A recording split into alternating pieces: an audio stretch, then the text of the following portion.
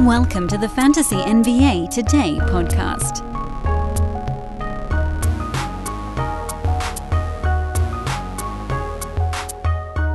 You know what's kind of funny is I'm already sort of losing track of how many days of off-season it's been. Not even in the actual part of the off-season. This is day 8. No. Show 8. I don't think we can go by days. That's too hard. That's way too hard. I got to count up weekends? No. Show 8 of the off-season. Hi, everyone. April 20th. I remember in a younger time, this was a day that brought me great joy. Now it's just another day in April. This is Fantasy NBA Today. Sports Ethos presentation. Thanks for tuning in, everybody. I'm your host, Dan Besbris. And yada, yada, yada. You can follow me on Twitter at Dan Besbris. Same old stuff. SportsEthos.com, the website of our benevolent overlords. I hope you will check that out. And, of course, shout out to our friends over at Fantasy MLB Today, putting hard work in on a 5-days-a-week baseball podcast. I've become a listener. I don't listen to the DFS side. Joe does some nice DFS work at the end, but I don't listen to that. I can't figure out DFS basketball, let alone baseball. But I need serious help with my fantasy baseball team. I probably should have been listening to that show before my season started, and I wouldn't have ended up with all of these turds. I got a team full of turds. That's where I'm at in my fantasy baseball leagues. But help is on the way. Fantasy MLB Today. Host Joe Orico. Please go check that out during our off-season here. If you play fantasy baseball. If you don't, whatever. It's our shout-out at the beginning of the show. I'll try to hit them with one of those or two of those a week right now, because that's going to be rolling here while we rumble along in our off-season, while we get ourselves prepared for next season. But they got stuff happening right now. We got playoffs to cover. Tuesday recap. We've got a Wednesday look ahead. But here's the thing, though. I mentioned on yesterday's show, I think what I'm going to do is not actually really do a recap of necessarily the night before stuff, so much as talk about the upcoming games, because it's really about betting them at this point, and then what you learn from the previous ones.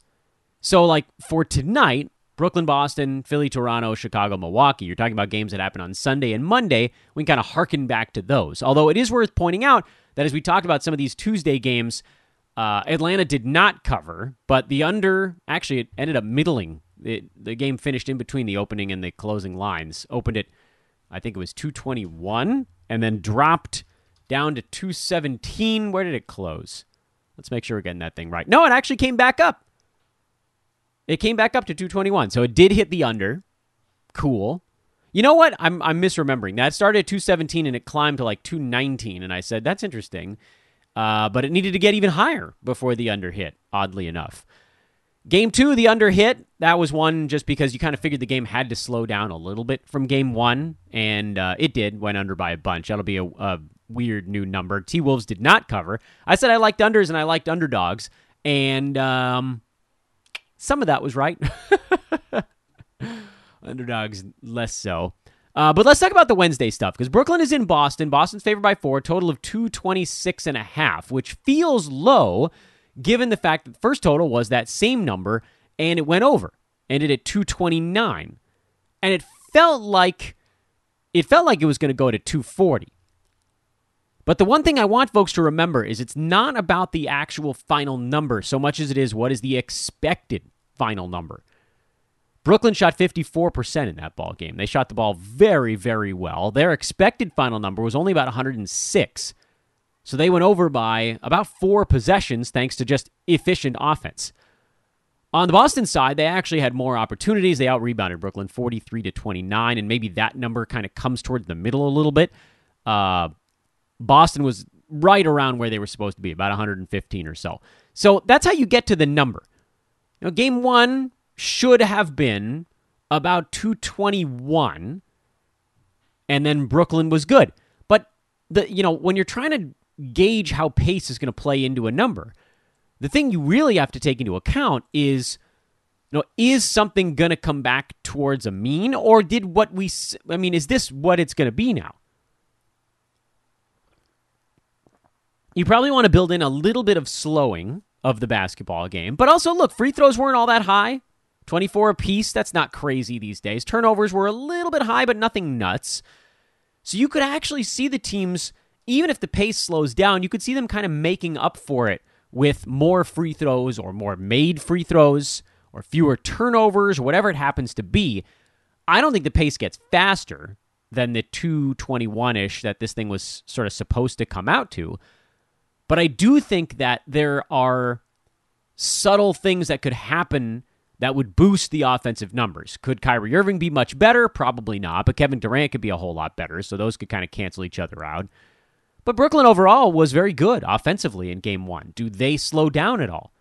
So as per usual, I would look a little bit at the under, which, it's never going to be a particularly popular bet. People love overs, especially in the playoffs. People love overs. Numbers coming down, by the way. It opened at 229. It's down to 226 right now. So it actually has come off. The 226 that we were looking at is actually down a few points. Yeah, I still think there's a little bit of room on the under. I'm betting the pace of this one is probably going to come out near 218-ish. So there's a little bit of wiggle room there. As far as the side goes, I really don't know. Both teams I thought could have played better defensively. But I don't know if the Nets actually can defend anybody. That's the other part of it. Can they? I don't know. Boston was very good offensively in that ball game, though. So not a strong feel on the side. Sixers, 1.5-point road favorites in Toronto. Raptors shorthanded as per usual. They just can't stay healthy. Everybody's sort of playing on, their limbs are sewn together on that ball club. I don't know that I'm getting in on the side. I think there's this expectation that Toronto's going to get back into it. Sixers look like they haven't even hit top gear yet. You know me. I tend to lean a bit more towards totals when I'm betting these things. Philly won the last ball game 112-97. That's a 209 mark. Went under the posted number by about 8 points. So they brought it down a little bit. Not a ton. Opened at 214. It's up about 2 points since then. So it's climbing back near where the last one was. But again, if you look at these ball games and how things have paced out, you have to look to see where should the teams have been. Toronto should have been at about 104 or so. So they were under by about 7. Philly, their whole game was free throws. But they only should have been at about 98. So pace was not particularly high in this series. And I don't know that changes a lot. Toronto, I'm sure, would love to get out and run a little bit more than they were able to do. But I think Philly's disciplined enough that they slog this thing out. If they turn this into a half-court thing, they're going to win. Embiid's going to run. He's going to try to beat somebody down the floor, any big man. And if he does, he's going to clobber them. And if he doesn't, they can just slow it down. And if you're saying, Matisse Thybulle's not coming, he played 10.5 minutes in their last ballgame. Danny Green logged almost all the small forward minutes in Game 2. It'll probably be more competitive. Toronto's way better, or Philly's much better in their arena here. And playoffs are, I don't want to talk about the regular season. Playoffs are just sort of a different beast. But I actually think this game, this might be one of my more preferred unders, just based on the pace we've seen so far. The fact that it's going up is creating a certain amount of room for us, and we'll kind of wait and see what that looks like as it runs up towards game time. If that number starts bouncing around and getting weird, then maybe you shy away from it. But right now, based on the pace we saw in the last ball game, it feels like there's some wiggle room underneath. And the Bulls and the Bucks. More money coming in on Milwaukee than I thought with a 10-point spread. Total of 225 in this game. We've talked about this a little bit before. That last ball game that had almost no offense at all, 180-something final deal, 170-something, 179? Was that the final marker? Yeah.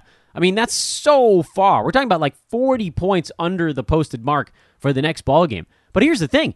These teams both went way under the expected number. Chicago should have been at about 115. They went under by like 30 points. They could not shoot at all. Couldn't make a three-pointer. Didn't get to the foul line all that often.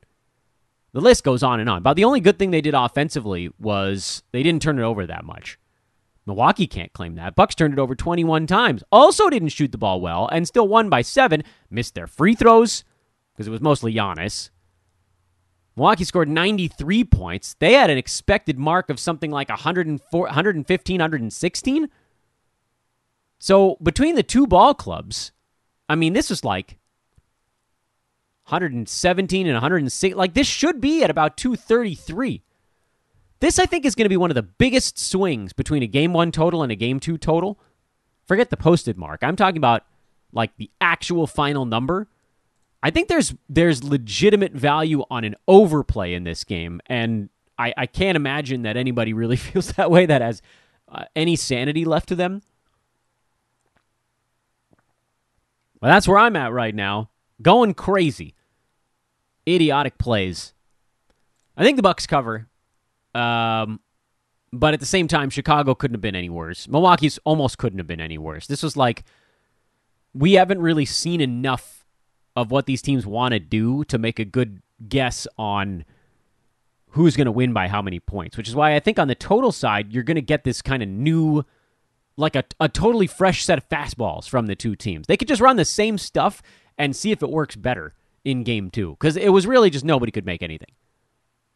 It was one of those contagious type deals. No one could make a shot, so then nobody felt like they were going to make a shot, and at some point it's just sort of too late to switch that on anything. Let's pivot into our lesson of the day. This is lesson 7 on show 8. And I already told you what it was going to be on yesterday's show, but we're going to do it anyway because we kind of do it every year. And the lesson is, get a bye. The value of the bye in your head-to-head playoffs cannot be overstated. Cannot be overstated. It's typically 2 out of 6 teams that make the playoffs that get a bye. So, if there were no bye and every team was equal, every team should have a 1 in 6 chance of winning the playoffs. And the top 2 teams should have about a 33% chance of winning a playoff league. But for a couple of reasons. Number one, not all teams are equal, so this doesn't exist in a vacuum.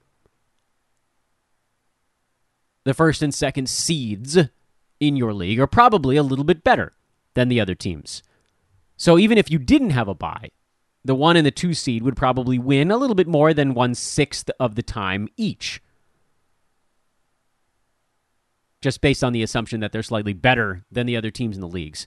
But, and I do a poll every year. I don't know why I need to get new data, but I get new data every year. And every year we see the same thing, which is basically that the not having to play in the first round just on its face changes the odds that a team is going to make it through the finals. They only have to win 2 weeks instead of 3. So I guess you could say, look, if every other team has a 50-50 shot of winning each round of their playoffs, then the teams that have a bye have to win half the time twice, which means each of those teams should have about a 25% chance of winning the championship, a half times a half. And everybody else should have about an 1/8 chance to win a championship. So again, if all teams were equal, having a bye should increase your chances of winning from 1/6 to 1/4. You guys with me so far? What we find out in the polls is a couple of things. Number one, the teams that are better at the top are going to have a slightly better chance of winning simply because they're better. But also, number two, and I believe this is the real reason, getting through the semifinals is actually way easier when you don't have to play the first round of your fantasy playoffs. And I suppose maybe that's a little bit self-explanatory, but I do think we need to go in just briefly on why. The main reason is streaming. You can overwhelm the semifinals if you don't have to play the first round of the playoffs. You can take that whole week to set your team up for the next week. You get to use all 4 or 5 moves one week to set up a boatload of games played in the front end of the following one. And then all the moves the next week, you can use them if you want to drop any injured guys. You can backload that week with games played. It's almost like you have 8 to 10 weekly moves for one week. I don't know how anyone competes with that. The only way you lose in that scenario is if you blow your moves on something nuts and like half your team gets hurt and your opponent has no injuries and just everything breaks the other way. Which is possible. It'll happen, 1 out of every 10, 15 times, something like that. But most of the time, if you're using your moves wisely and you have 2 weeks worth of moves for 1 week, you're going to make it to the finals. And then all of a sudden, you got your first and your second place team that have this really high probability, and then they're playing each other. So obviously someone with a bye is in good position in your league. Well, the polls, they show us the same thing we always find, which is not only do 50% of the time the teams with a bye win. Again, this is in a vacuum, all teams equal. Each of them should win 25% of the time, so that should be 50 for the top 2 seeds. But it's generally in the mid-60s. It's usually quite a bit higher than 50. Usually you're talking about 30 to 33, 34%, somewhere in that neck of the woods, per team with a bye. Probably a little bit more for the first place team, a little bit less for the second place team, just because of the path they have to take through the playoffs. And the fact that the first place team was probably a little bit better. But at that point, we're splitting hairs. We don't have to be that concerned with if the first place team is, 35 and the second place team is 30. Together, they end up in the mid-60s. In the mid-60s. This is a big poll, and I get it. Some of you are going to be like, Dan, my league so-and-so did so-and-so. Yeah, because that means mid-30s, someone else won it. But it's uncommon. It's uncommon. First place team won one of my head-to-head leagues. Second place team won the other. One of them I didn't even bother to look after the first, head-to-head leagues. As soon as I got eliminated, I stopped paying attention. But I know it was a 1 and a 2. Someone with a bye won the 2 that I was paying close attention to. And look at the other ones. It is mathematically incredibly important. And so it ties back into what we talked about yesterday, which is getting off to a quick start. Get off to a quick start. And this is very head-to-heady because you don't have playoffs in your Roto League. So this is one that really is much more for head-to-head players. Frankly, this whole show, post-playoff betting recap, is really about head-to-head leagues. You draft a healthy team. You stream a little bit at the outset. That gives you the opportunity to, if you want to stash or whatever, try to build up a little bit of cushion. Probably don't punt more than 1 category, 2 at the absolute most, because otherwise it becomes really difficult to go better than 6-3 in a given week. It's really easy to lose 5-4, 6-3, but it's really hard to win more than 5-4, 6-3. So it's really hard to be a first or second place team if your biggest wins are only 5-4 and 6-3. You need some 7-2s and 8-1s in there if you really want to be in the top couple of seeds. And I get it. If you're punting 3 things and your team is super strong in 5.5 categories, that makes you really tough come playoff time. But here's the thing. Playoff time is a little bit of a crapshoot. So wouldn't you want to eliminate some percentage, a third of your playoff battles, to cut down on the crap shootiness of it? Hell yeah, you would. 65%. That's what we're generally near, between 60 and 66% of the time a team with a first-round bye wins the head-to-head playoffs. And again, don't get me started on them just being a better team. They are a little bit better. But we're talking already the bump from a 1/6 to a 1/4. So instead of 33% for the top 2 teams, it goes up to 50. A 1/6 to a 1/4. And then it jumps another 5 or 6% to almost a 1/3 based on being able to stream hard in the first round. Well, I guess it'd be the semis. So the second round of the playoffs, the first round for a team with a bye, the semis. And then, whatever small amount you want to call is just being a slightly better team than the other guys. So the thing is, I don't think that the being a better team thing in really competitive leagues is that big of a deal. Like, I think the third place team is usually pretty freaking close to the second place team. Sure, maybe the first place team is a bit better than the sixth place team, but like first, second, third, fourth, those teams are usually all pretty tight to one another.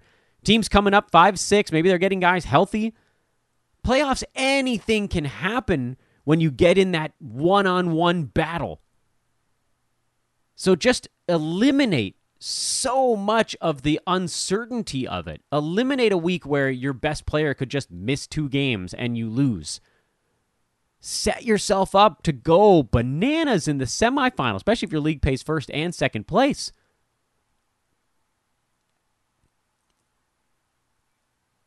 Get that first round bye. Do everything in your power to get that first round bye. Because I would venture to say that, even if you have to drop like a 6th or a 7th round kind of guy to get you there, if your 7th round player has to miss 2 months or something, and you're thinking, oh, that's a good player, I don't want to sit on this guy. But if hanging on to that dude means you fall from 2nd to 4th place, I would drop him. I would drop him in December, even if they're going to help you in the playoffs.